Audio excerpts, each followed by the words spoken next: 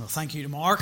If you don't know or didn't know that, please don't obsess over it the rest of the night. It's not, well, I was going to say it is a big deal. Last Sunday night, the elders asked me to go down through the whole history of how we were led to leave Northern Ireland and head to Los Angeles to the Master's Seminary. And that was very emotional. So I'm not getting into that again tonight. It was too emotional last week. It's online. But yes, the Lord in His grace and goodness has led us to leave here with a wife and two young children, 5 and 3, and set up camp in California, in Los Angeles, where I'm going to study at the Master's Seminary for 3.5 or 4 years. So yes, Mark's words are very touching and means a lot. And we do covet your prayers because this is a big thing for us. But we're very sure we've never seen the Lord lead so clearly. And maybe it doesn't make sense to a lot of people, 6.5 years in a pastorate, to go then to Bible college. But it doesn't make much sense to me either, but that's the way the Lord's leading us. And that's very, very clear. And we do appreciate your prayers. And it's lovely to be here. I think I have one more speaking engagement before I go. So it's nice to be here and to have you as one of the last churches that I'll be away speaking in. Let's turn this evening to 2 Samuel chapter number 9. 2 Samuel chapter 9.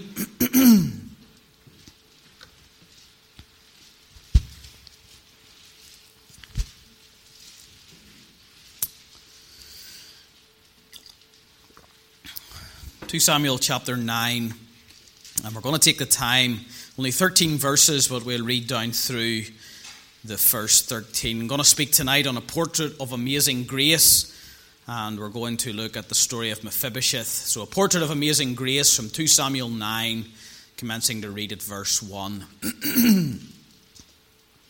And David said, "Is there yet any that is left of the house of Saul, that I may show him kindness for Jonathan's sake? And there was of the house of Saul a servant whose name was Ziba. And when they had called him unto David, the king said unto him, Art thou Ziba? And he said, Thy servant is he. And the king said, Is there not yet any of the house of Saul, that I may show the kindness of God unto him? And Ziba said unto the king, Jonathan hath yet a son, which is lame on his feet. And the king said unto him, Where is he? And Ziba said unto the king, Behold, he is in the house of Machir, the son of Ammiel, in Lodebar. Then King David sent and fetched him out of the house of Machir, the son of Ammiel, from Lodebar. Now when Mephibosheth, the son of Jonathan, the son of Saul, was come unto David, he fell on his face and did reverence. And David said, Mephibosheth? And he answered, Behold thy servant. And David said unto him, Fear not, for I will surely show thee kindness for Jonathan thy father's sake, and will restore thee all the land of Saul thy father, and thou shalt eat bread at my table continually. And he bowed himself and said, What is thy servant, that thou shouldst look upon such a dead dog as I am? The king called unto Ziba, Saul's servant, and said unto him, I have given unto thy master's son all that pertained to Saul and to all his house. Thou therefore and thy sons and thy servants shall till the land for him, and thou shalt bring in the fruits, that thy master's son may have food to eat. But Mephibosheth, thy master's son, shall eat bread alway at my table. Now Ziba had 15 sons and 20 servants. Then said Ziba unto the king, According to all that my lord the king hath commanded his servant, so shall thy servant do. As for Mephibosheth, said the king, he shall eat at my table as one of the king's sons. And Mephibosheth had a young son, whose name was Micah, and all that dwelt in the house of Ziba were servants unto Mephibosheth. So Mephibosheth dwelt in Jerusalem, for he did eat continually at the king's table, and was lame on both his feet. Now let's just seek the Lord together, and let's ask for his help and blessing as we come to consider God's word together. Our Father in heaven, we bow before you this evening, and with our Bibles open upon our knee, we again thank you for what this book is. That it's not just a book, but this is the precious word of God. And we just thank you for how you have given it to us. We also thank you have given us the Spirit of God that we may understand it. And we just pray tonight for those of us who are saved that we might be filled with the Spirit to understand and apply your word. We pray for any tonight that don't know you, Father, that the Spirit of God would take the word of God and under conviction, Father, would use it to bring souls unto the Savior. We thank you that we have read tonight of a portrait of an amazing grace. And in this, we see a wonderful picture of the gospel. And so, Father, as we look at it together, for us as believers, may it warm our hearts. And for those who are not Christians, we pray that it'll convert their hearts. Will you answer tonight and draw near to us as we draw near to you in Jesus' name? Amen. A young family moved back to their hometown, having lived away for quite a number of time. One day, their young son, Ryan, mentioned that the school dinner lady was really nice to him. He said that she would smile and give him extras. Ryan said, I don't know why she is so nice to me. She always says no to the other kids and is rather grumpy, but never to me. So Ryan's mother went to the school to see who this lady was and why she was being so kind. Ryan pointed her out to his mom, but she didn't recognize the lady at all. So she went up to her and she asked, do you know me? The cafeteria lady said no. But I know that you are Mrs. Hensley's granddaughter. Mrs. Hensley never let me or my children go without anything. And I just wanted to be nice to someone in her family. And you know the story of Mephibosheth that we have read of tonight in 2 Samuel chapter 9 contains a very similar sentiment. We're met with a story of kindness on behalf of another. We're met here with this character Mephibosheth, whose father was Jonathan. Jonathan was the son of Saul. That's David's predecessor. But Jonathan was also the best friend of King David. And Jonathan was killed alongside Mephibosheth's grandfather, King Saul, when he was just 5 years of age. However, some 20 years previous, King David had made a covenant with both Jonathan and Saul. In 1 Samuel chapter 20 and verses 14 to 17, David promised that he would show loving kindness to Jonathan's family forever. In 1 Samuel 24, he also made a covenant that he would not kill any of Saul's children that came after him. So 20 years earlier, David had made a promise that when he would become king, that he would show kindness to Jonathan's family and would not kill any of Saul's children. Now as king, 20 years down the line, with Saul and Jonathan dead, how easy it would have been for David to have just got on with his life. But in verse number 1, we read that David was a man of his word. And he doesn't forget his vows. It says in verse 1, and David said, is there yet any that is left of the house of Saul, that I may show him kindness for Jonathan's sake? Years later, David's still a man of his word. And he sends this man Ziba, a servant, out on a search party. He says, we're 20 years down the line, but I want to know if there's still any of Saul's family, if there's any still left, that I could just show them kindness. So out goes Ziba on a search party, and he discovers this man Mephibosheth. This man Mephibosheth is in a place called Lodebar. He's a cripple. But you know, he's also a portrait of amazing grace. In this story that you and I have read tonight, there are two types within it. And I want you to see tonight two characters. As we read 2 Samuel chapter 9 and think about it, we want to think of David. David is a type of our Savior. And I want you to see Mephibosheth, who's a type of the sinner.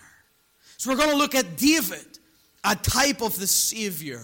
And we're going to see Mephibosheth, a type of the sinner. Like anybody that goes into an art gallery and stands gazing at a portrait, we're going to gaze at this wonderful portrait of amazing grace as we look at the story of Mephibosheth. First of all, first thing I want you to see as we think about Mephibosheth is the problem that he endured. The problem that he endured. Verse 3 says, and the king said, is there not yet any of the house of Saul, that I may show the kindness of God unto him? And Ziba said unto the king, Jonathan hath yet a son, which is lame on his feet. And the king said unto him, where is he? And Ziba said unto the king, Behold, he's in the house of Machir, the son of Ammiel, in Lo-debar. In those two verses, we discover the problem that Mephibosheth endured. Now, little is known about this man Mephibosheth. We know that he's the son of David. But outside of that, we only know about his lameness and his location. Ziba, rather than give David his name, he simply just identifies him as being lame on his feet. In other words, he says, yes, there is still someone of the household of Saul, but you won't want to know about him because he's lame on his feet. He's no good to you. You see, this servant Ziba was looking on the outward appearance. And this man Ziba looked at Mephibosheth and he said, you know what, my king would have no interest in this man. You don't want to even think about him or remember how David knew all about those looking on the outward appearance. Maybe tonight the devil's whispering in your ear and he's saying, you're no good to God. God wouldn't be interested in you and the state that you're in. I want you to see tonight that David, as a type of Christ, he reaches out and he takes Mephibosheth in. The Lord loves you and wants to know you. We learn here that Mephibosheth was a cripple. Details of his disability are unknown to us. Commentators believe that he potentially had untreated broken ankles. In fact, if you were to look back into 2 Samuel chapter 4, where we first meet Mephibosheth, you can see perhaps what happened. 2 Samuel chapter number 4, we read of Mephibosheth fleeing in the arms of his nurse. 2 Samuel chapter number 4. The household of Saul was under attack, and Mephibosheth is taken by his nurse, and they go to flee. 2 Samuel chapter 4 and verse 4. And Jonathan, Saul's son, had a son that was lame on his feet. He was 5 years old when the tidings came of Saul and Jonathan out of Jezreel, and his nurse took him up and fled. And it came to pass as she made haste to flee that he fell and became lame, and his name was Mephibosheth. And so this disability that Mephibosheth has, it has come about as a result of a fall. Something has happened. Mephibosheth has been dropped, and he ends up a cripple. You know, we could say tonight that his disability wasn't directly his fault. He was in the arms of his nurse, and running, she fell. And as a result, he ended up lame. What's the picture there? Well, you know, in that story of how Mephibosheth ended up lame on his feet, a disability caused by a fall, we've a vivid picture of a sin-crippled humanity. You see, you and I are part of a sin-crippled humanity. We've read in 2 Samuel 4 that for the first 5 years, Mephibosheth had use of his feet. Mephibosheth could walk. The opening chapters of our Bible detail man walking with God. In the beginning, we have God and man in a perfect relationship where the two of them commune together and walk together. But then sin came into the world and crippled all humanity. Today, in 2022, every single person possesses a soul that's been damaged by the fall and left crippled by sin. Doesn't matter who we are, doesn't matter whether Protestant or Catholic, doesn't matter whether we're good living or bad living, doesn't matter. The one thing that unites every single one of us is that in our hearts we have a soul that's been left crippled by sin. Now here's the thing, it's not directly our fault. Rather, every single one of us are casualties of the fall. It was Adam, we could say, who dropped humanity. In Romans 5, Paul puts it like this in verse 12. Wherefore, as by one man sin entered into the world, and death by sin, and so death passed upon all men, for all have sinned. Paul puts it like this in 1 Corinthians 15 and 22, that in Adam all die. And listen tonight, the reality is that though it may not be our fault that we are now, that we have become sinners, the reality is we are sinners. Every single one of us are linked to Adam. We've been bruised by the fall. So tonight, the first step in becoming a Christian is realizing that our souls are damaged. But not only was Mephibosheth lame, but look where he lived. Verse number 4 tells us that he lived in the house of Machir, the son of Ammiel, in Lodebar. Do you know what that word or that place, Lodebar, literally means? Lodebar means the place of no pasture. Lodebar was an obscure village just north of Jerusalem. And it's likely that Mephibosheth fled there from David, who could have killed him. David was in every right to have killed him. It was the custom of ancient kings to kill any heirs of the previous king and wipe out any potential opposition. So here we have Mephibosheth, and he has fled from this place, and he has been dropped, and he's grown up with a disability and with lameness. But not only that, he's living in this place of obscurity. He's living in borrowed accommodation. He's living in the house of another man, and his condition as a lame man in that society had left him unable to provide for himself. There was no PIP, there was no allowance, there was no medical insurance. He was left in a place where he couldn't provide for himself, and so he's living lame in a place of no pasture, unable to provide for himself. You know, folks, the reality is, regardless of what the outward exterior says, that's what sin has done to every one of us. It has left us living in obscurity, far from God. In reality, we're living in another man's house.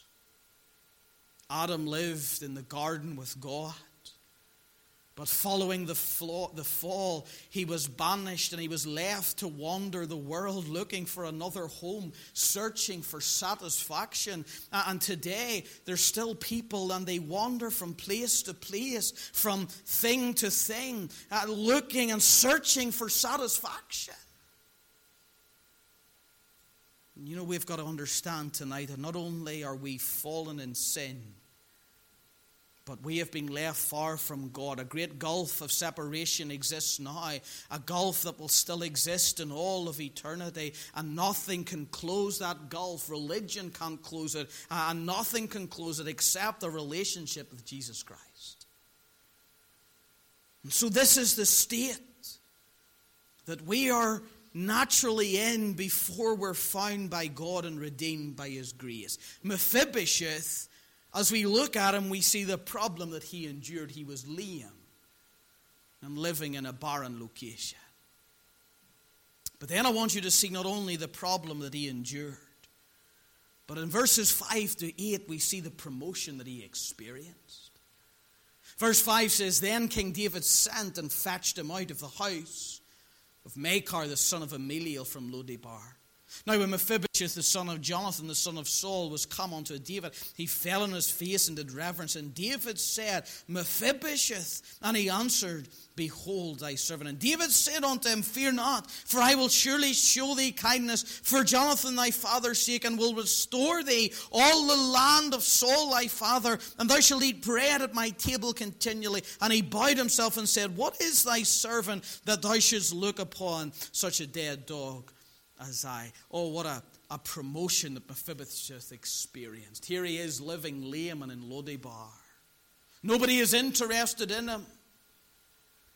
And then all of a sudden Ziba comes along and he fetches Mephibosheth out of the house. It's lovely here that we read that David said, Mephibosheth. And he answered, Behold thy servant. He called him by name. I want to say to you tonight, if you're not saved, the Lord's calling you by name. The Lord knows you by name. The Lord knows where you're living. The Lord knows the state of your life. The Lord knows the gap that's in your heart. The Lord knows how you're searching and under conviction. And the Lord is calling out to you by name tonight, and He's saying, Come unto me. As we look at the promotion that Mephibosheth experienced, we see in verse number 5 that David sought out Mephibosheth. He sought him out. David sent and fetched him out of the house of Machar. What an incredible picture of God's grace. God's grace in seeking sinners.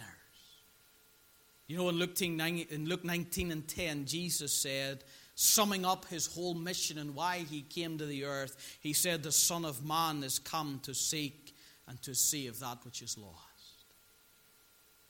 I wonder, do you realize that the Lord is seeking you tonight? Harry Ironside tells the story of a little boy. The little boy was asked, have you found Jesus? The little boy looked up and said, please, sir, I didn't know he was lost, but I was, and he found me. I want to tell you tonight that the Lord is looking for you. The Lord is seeking you. He has come to seek and to save that which is lost. And the Lord is calling.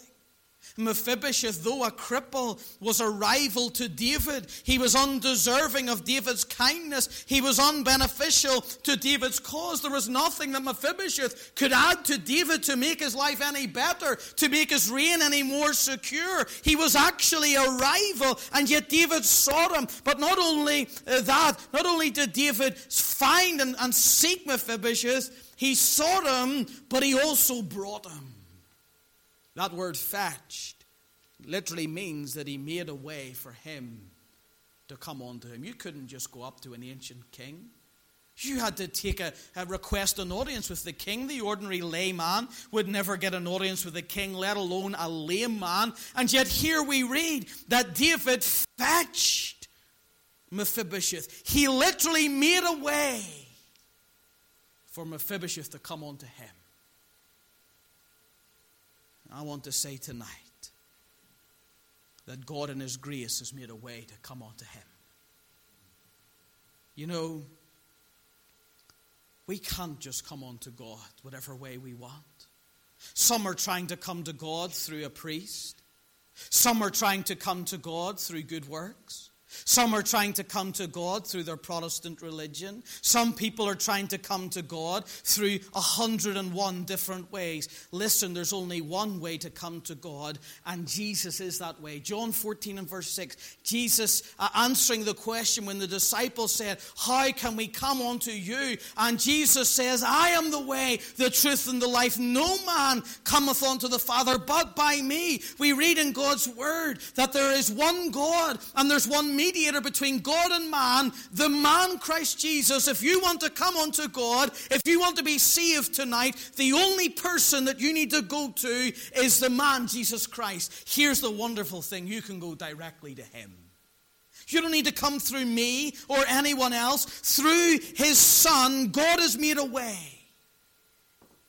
Oh, we sing that lovely hymn, oh, the love that sought me, oh, the blood that bought me, oh, the grace that brought me to the fold, wondrous grace that brought me to the fold. Oh, you can come to God as you are, but you've got to come his way.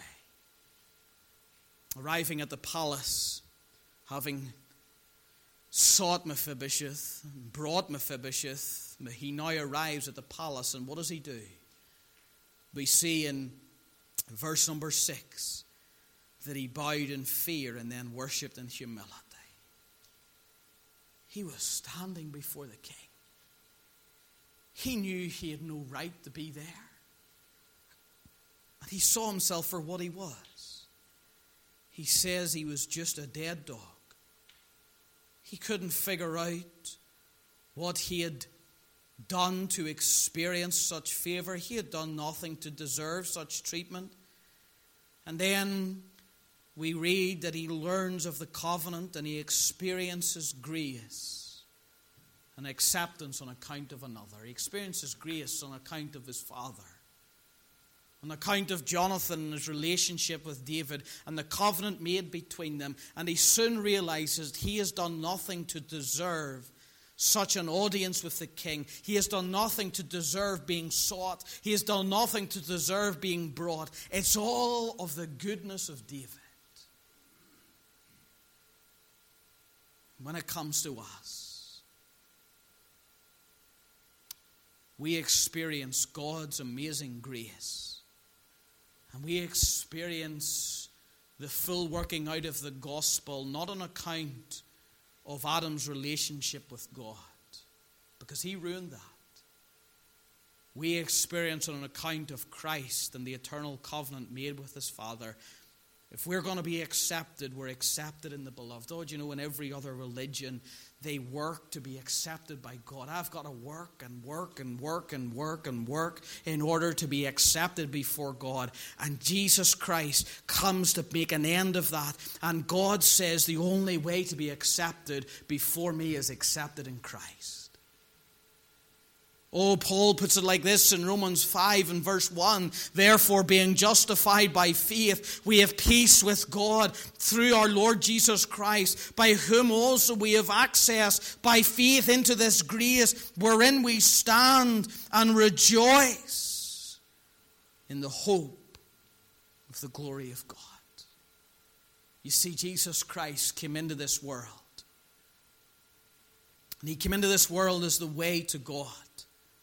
And remember, that way had been broken, and he went to the cross, and there he was nailed to an old rugged cross. And he, the just one, he, the perfect one, he, the sinless one, was nailed to a cross and tortured and brutalized and beaten and then lifted up between heaven and earth. And when man had done his very worst, God hadn't yet begun, and there was 3 hours of darkness descended, and at midday it became midnight. And in those hours of darkness, God the Father laid on his Son all the sin that would separate us from God eternally, all the results of the fall and the condemnation and the curse that would take us to a lost eternity. God the Father laid it on his Son.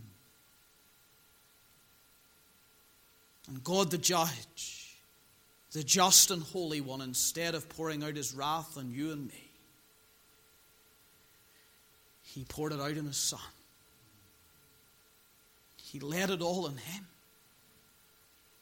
And after having done that, Jesus was taken from the cross. Having given up his life, he wasn't murdered. No man took his life from him. When God the Father was finished, Christ cried it was finished, and he gave up the ghost, and he was buried in a tomb. But 3 days later he rose again, a signal that everything was complete, and he ascended and sat down at the right hand of the throne of God. Now here's the thing, Jesus has done it all. So when we try and work our way to heaven, or when we try to pay our way to heaven, or when we do our penance, or we do whatever, here's what we're saying to God: the cross isn't enough. Jesus isn't enough. The message of the Bible is Jesus is enough. I want to tell you tonight, Jesus is enough. He's all you need.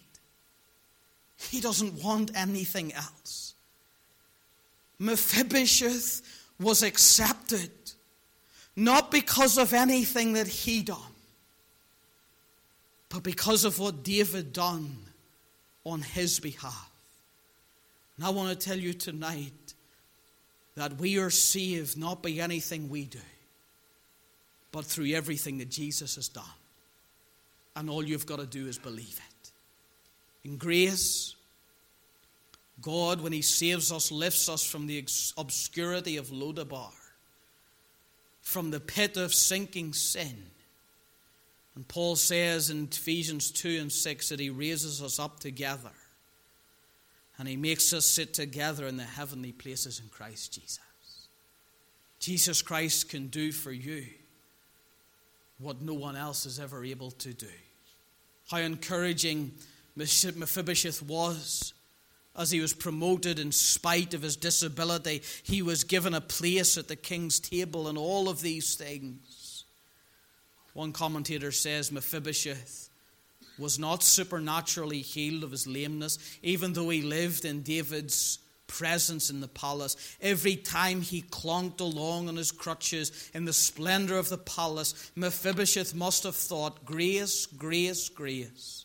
Even though the commentator says God has saved us and seated us in the heavenlies in Christ Jesus, He has not eradicated our old sin and nature. Every time we struggle against the lusts of the flesh, we ought to be reminded, grace, grace. It was God's grace that sought me when I was fallen in sin. And right now I'm just a spiritual cripple, but I'm living in the palace of the King thanks to His grace.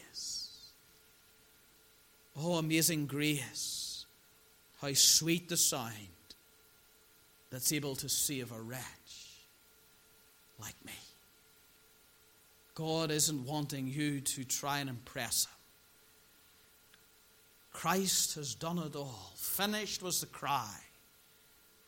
And in faith, He just wants you to believe it. All Mephibosheth had to do was take his place in the king's palace. Oh, we see the problem that he endured. We see the promotion that he experienced. What about, as we close, the privileges that he enjoyed? Verse 9, it says, Then the king called to Ziba, Saul's servant, and said unto him, I have given unto thy master's son all that pertained to Saul and to all his house. Thou therefore and thy sons and thy servants shall till the land for him, and thou shalt bring in the first or in the fruits, and that thy master's son may have food to eat. But Mephibosheth thy master's son, he shall eat bread always at my table. Now Ziba had 15 sons and 20 servants. Then said Ziba unto the king, According to all that my lord the king hath commanded his servant, so shall thy servant do. As for Mephibosheth, said the king, he shall eat at my table as one of the king's sons. And Mephibosheth had a young son, whose name was Micah. And all that dwelt in the house of Ziba were servants unto Mephibosheth. So Mephibosheth dwelt in Jerusalem, for he did eat continually at the king's table, and was lame on both of his feet. Oh, the problem that he endured and the promotion that he experienced, it led to the privileges that he enjoyed. With Mephibosheth's promotion by grace came great privileges by grace. Likewise, what great blessings accompany our so great salvation. You see, when we get saved, sometimes I think the way the gospel's preached, you get saved just to get a ticket to heaven. I want to tell you it's more than that. It's so much more than that. In Romans 8:32, Paul said, Of God, he that spared not his own son, but delivered him up for us all, how shall he not with him also freely give us all things? I want to tell you, the moment that you become a Christian, you receive so much more than a ticket to heaven. David gave two things to Mephibosheth. There was a restoration of what was lost, and there was communion with his Lord. Verses 7, 9, and 10, we have a restoration of what was lost. Becoming king, David owned all the land that had been Saul's. Sure, he could have shown Mephibosheth grace by giving him a small plot in some obscure part of the kingdom. But David does something incredible. David blesses Mephibosheth abundantly by restoring to him all the land that would have been rightfully his. Not only that, but he also gives Mephibosheth Ziba and his sons to be his servants as they were Saul's. This is multiplied grace. David giving and restoring to Mephibosheth all that had been lost. You know, folks, when Adam sinned, in the beginning he surrendered all the blessings and inheritance that would have been his, that should have been his. Here's the thing, we live wandering in this world with nothing. We might gain all the trophies of the world, but what shall it profit a man if he gains the whole world and loses his own soul? When we get to eternity, it'll matter little the trophies we've gathered up on earth. And so it doesn't matter what we have in earth, it matters what we have in eternity. And when Adam sinned, he forfeited all the eternal blessings that should have been ours. Here's the wonderful thing, when we get saved, When we come to Christ, in Christ, God restores what sin has wrought.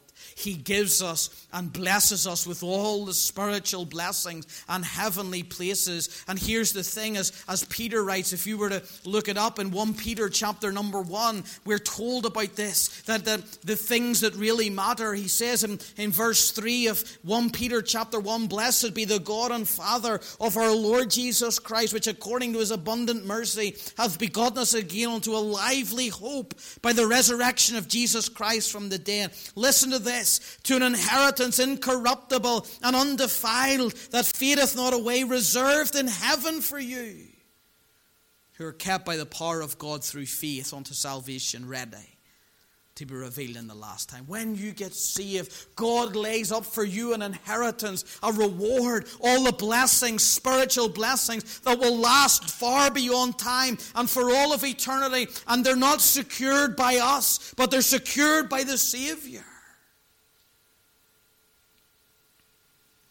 John writes in John 1 and 16, "And of his fullness have all we received, and grace for grace." Every other religion promises much and delivers little. When you come to Christ, you gain more than you can ever imagine. Oh, there was a restoration of what was lost. But what a blessing. There was communion with his Lord. In verses 11 to 13, we see Mephibosheth communing with King David. He got a privilege he never before enjoyed. Mephibosheth would spend the rest of his life living in proximity to the king's palace and dining daily at the king's table. No longer would he live in the poverty and obscurity of Lodebar. No longer would he eat the food of the ordinary man. He could commune with the king. Chuck Swindoll puts it like this: the Bible is a photo album filled with pictures of God's grace. One striking image is found in the pages of 2 Samuel. The setting is the palace of King David. Gold and bronze fixtures gleam from the walls. Lofty wooden ceilings crown each spacious room. In the banquet room, David and his children gather for an evening meal. Absalom, tanned and handsome, is there, as is David's beautiful daughter Tamar. The call to dinner is given, and the king scans the room to see if all are present. One figure, though, is absent. Clump, scrape, clump, scrape. The sound coming down the hall echoes into the chamber. Clump, scrape, clump, scrape. Finally, the person appears at the door and slowly shuffles to his seat. It is the lame Mephibosheth, seated in grace at David's table. And how wonderfully the tablecloth covers his feet. And now the feast can begin. What an incredible portrait that this man is taken and given a place at the king's table. As we close tonight, sin broke our fellowship and communion with God. But Christ, through his work on the cross, now makes it possible by grace for that communion to be restored. And when you come to trust Jesus Christ, as I've already said, he grants you more than just a ticket to heaven. He takes you and he places you into his hand where no man can. He places you into the hand of his Father where no man can pluck you out. And then he takes you by the hand and he leads you day by day. He walks with you. He talks with you. When the worries and struggles and trials of life come, and listen, the Christian life doesn't exempt us from that. What a blessing to be able to say, the Lord is my shepherd. I shall not want. In your times of trouble, who do you turn to? Oh, tonight, we urge you to turn to Christ. And that communion that's broken between you and God can be restored.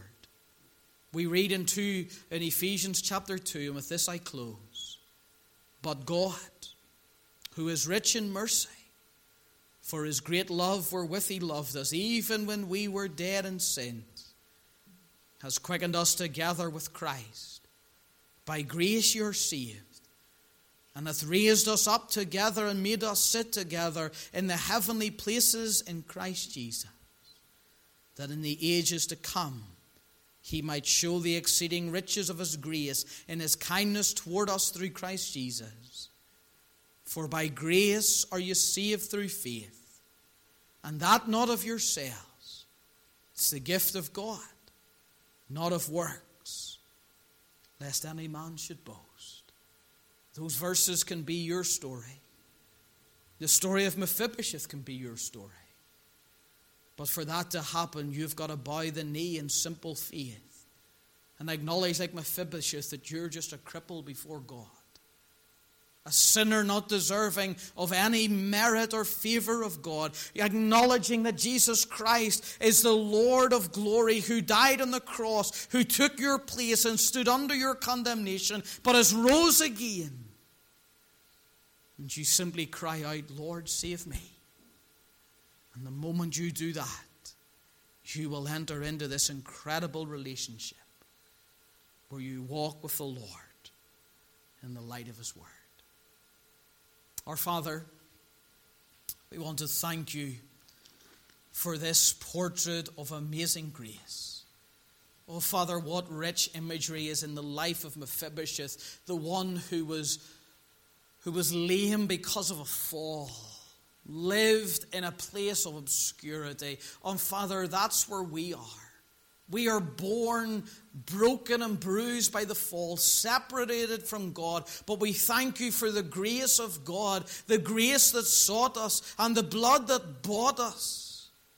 We thank you for how you draw us lovingly to the fold. Father, we pray tonight, should there be one or more here who's listening and they're challenged and they're trying to work their way to heaven or earn favor with God, that they'll see that Jesus has paid it all, that he has completed the work on the cross, that we're saved by grace.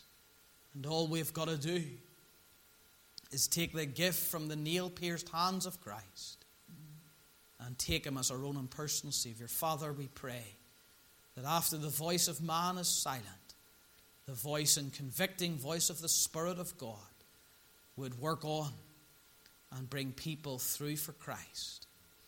For his glory alone we pray. Amen.